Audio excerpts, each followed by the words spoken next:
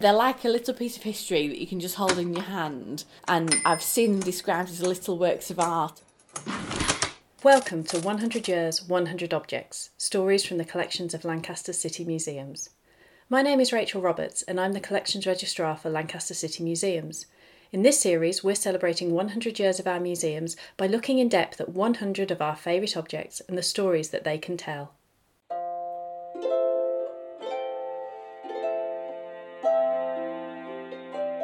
Welcome back to 100 Years, 100 Objects, where we are looking at an object which could have passed through hundreds of hands.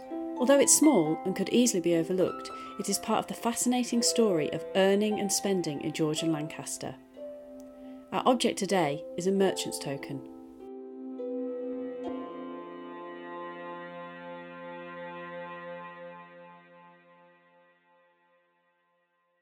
The token looks very similar to coins that we are familiar with today.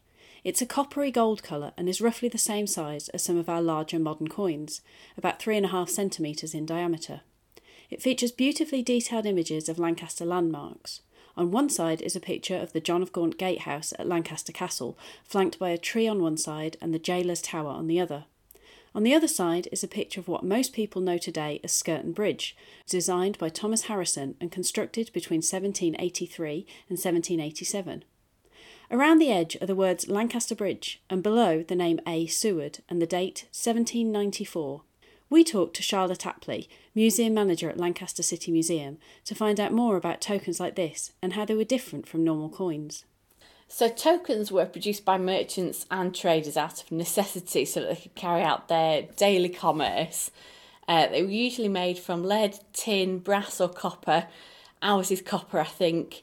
And in the period that our token comes from, they'd have made up the vast majority of small change used across the whole country. They were made more cheaply than royally minted coins, and they are a slightly different system as they aren't issued by the Royal Mint, and they depend on a sort of trust between the trader and the public. So as long as traders would accept them at face value, the public were happy to use them. So in a way, it's a similar system to coinage that we use now, in that we're told what each coin is worth or what each paper note is worth, and we use it as that. It's sort of it is like a trust-based thing. You sort of take it at face value in a way, and they were used in exchange for goods or services. So much the same idea as coins too. They just weren't produced by the same people, and the idea was that they'd be used for small everyday transactions. And most tokens were made to represent a halfpenny, so around 95% of them were made to represent that sort of value, so really small values. This particular token was made by a company called A. Seward & Co. This was a Lancaster-based company, which is made obvious by the featuring of the castle and the Lancaster Bridge on the token. Seward hasn't put anything at all controversial on his token like some other ones, but he has chosen two significant pieces of Lancaster's architecture. One of the fascinating things about tokens is that people were producing them themselves, and there was no regulation in them either, so people could do whatever they wanted. So lots of businesses used them for a bit of advertising, something fairly subtle. They're only small, coin-sized things, but they'd have their business name, or they might choose to make some sort of political statement or some sort of commentary on a social issue. And there are thousands of designs. By the time they'd been in circulation for these particular type of tokens, were around for about a 10-year period. They made up almost all of the small change you could get your hands on, and there were millions in circulation by the time they sort of went back out again, with thousands of different designs, and people had the freedom to put something into wider circulation that once it sort of left their hand, it could go anywhere really. And it's really interesting to see what people did with that.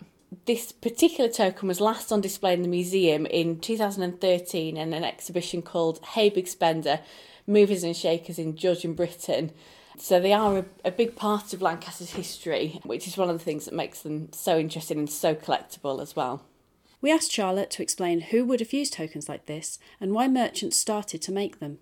Tokens helped merchants and traders to carry on day to day. But one of the main groups of people to benefit would have been a group that you might call the urban poor. So many locals known to businesses and traders with a bit more sort of capital behind them could have taken advantage of credit schemes, things like that. But poorer members of society might not have been able to build up that sort of relationship with any particular business. They really needed an instant system that meant goods and services were still available to them. With smaller values than the coins that were freely circulating, poorer people would be able to make smaller payments for smaller amounts of goods that if they only had coins of higher value, they might not have been able to get their hands on those in the first place. And it took the pressure off traders as well, because it meant they could trade with anyone who had the means there and then, rather than having to take risks on credit agreements, maybe with people that they didn't know beforehand. So it meant that they were much more free to trade with new or unknown customers.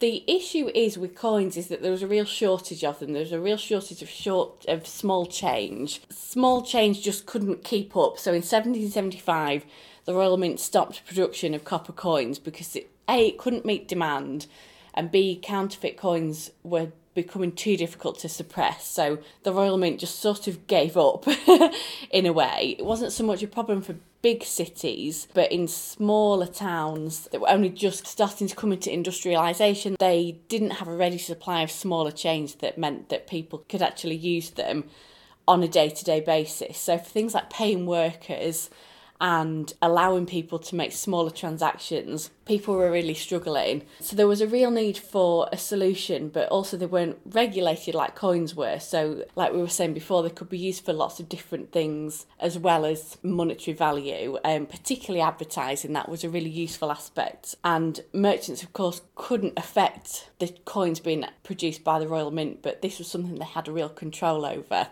And once they'd worked out a way to make them, they could produce a steady supply of them, which meant they could pay workers, they could issue them in change, things like that, and eventually they'd sort of come back around when customers could use them to pay for things in their own business. The first firm to produce this type of token was the Paris Mines Company in Anglesey, who began to pay their workers with tokens. They had an advantage because they could supply their own copper, being a mining company, which made production much easier, but it didn't take other businesses long to learn how to make their own. So by the time this token was produced, it would have been one of millions in circulation in thousands of different designs. This is how much it really took off amongst other businesses. Tokens made in this period are known as 18th century provincial tokens, or perhaps more commonly Conda tokens, which refers to a man called James Conda, who was an early collector and cataloguer of lots of these different types of tokens. And it generally refers to tokens produced between about 1787 to 1797. And ours was produced in, I think, 1794 is the date it's got on it. So any merchant with the means to make their own tokens could make them. They just needed to know where to get a supply of copper or whatever metal it was. And improvements in coin manufacturing meant that it was relatively easy to produce tokens of the correct weight with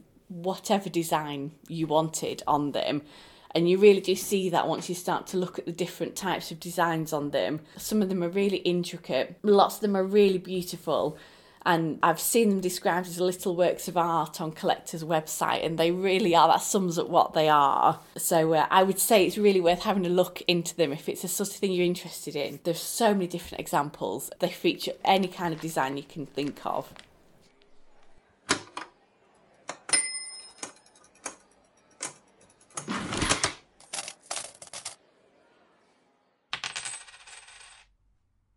We asked Charlotte to tell us a little bit more about the particular merchant who issued this token, Abraham Seward, and how tokens made by Lancaster merchants fitted into the national story. Abraham Seward was initially a brass and bell founder who had his business on Market Street. He was born in 1760 and died in 1823. The firm he founded, A. Seward & Co., was still trading into the 1950s. And the company seemed to have specialised in various trades, although similar to each other, related trades throughout their existence. And at one point, they were one of the 7 stained glass window firms in Lancaster. From about 1825, they started to go into that. And the family business occupied several sites in Lancaster, including the music rooms, which is one of, I think, everyone's favourite buildings in Lancaster, where they had a glassmaker's studio. The production and usage of tokens happened everywhere, all over the country, but it was particularly needed in smaller towns where the royally minted coins didn't always reach. So although the mint had stopped producing them, there was obviously still plenty around, and bigger cities certainly didn't really have any shortage. But for smaller towns where the money didn't really make it out to them, these tokens made a real difference. So social changes brought about by the Industrial Revolution meant that more people were in towns and cities who needed to be paid and needed to be able to buy things with the hard-earned wages. And there's all sorts of change happening about this sort of time. So increasing industrialisation all over the country meant mass production of goods, which made things more accessible to lots more people and more affordable. And traders couldn't afford to miss out on this market just because they didn't have the coins to actually deal with it. So having access to small chains to accommodate their spending would really benefit everyone. So why don't we still have tokens today? What put an end to their story? Tokens were outlawed in 1797, very dramatic. The supply of these tokens had started to exceed demand and the quality was starting to come down. And they were quite easy to copy, so much the same sort of problems as the coinage before the Royal Mint stopped making them. The government stepped in and began issuing 1 and 2 penny coins in 1797. The tokens, by their nature, even though they were only in use for a fairly short amount of time, but they are incredibly collectible, and they're like a little piece of history that you can just hold in your hand.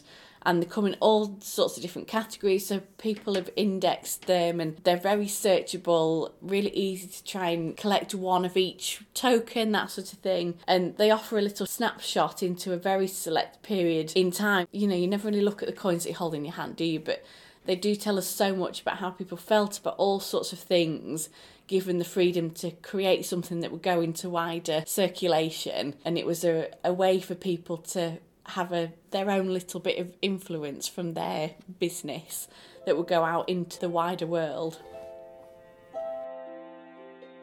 Thank you for joining us again for 100 Years, 100 Objects.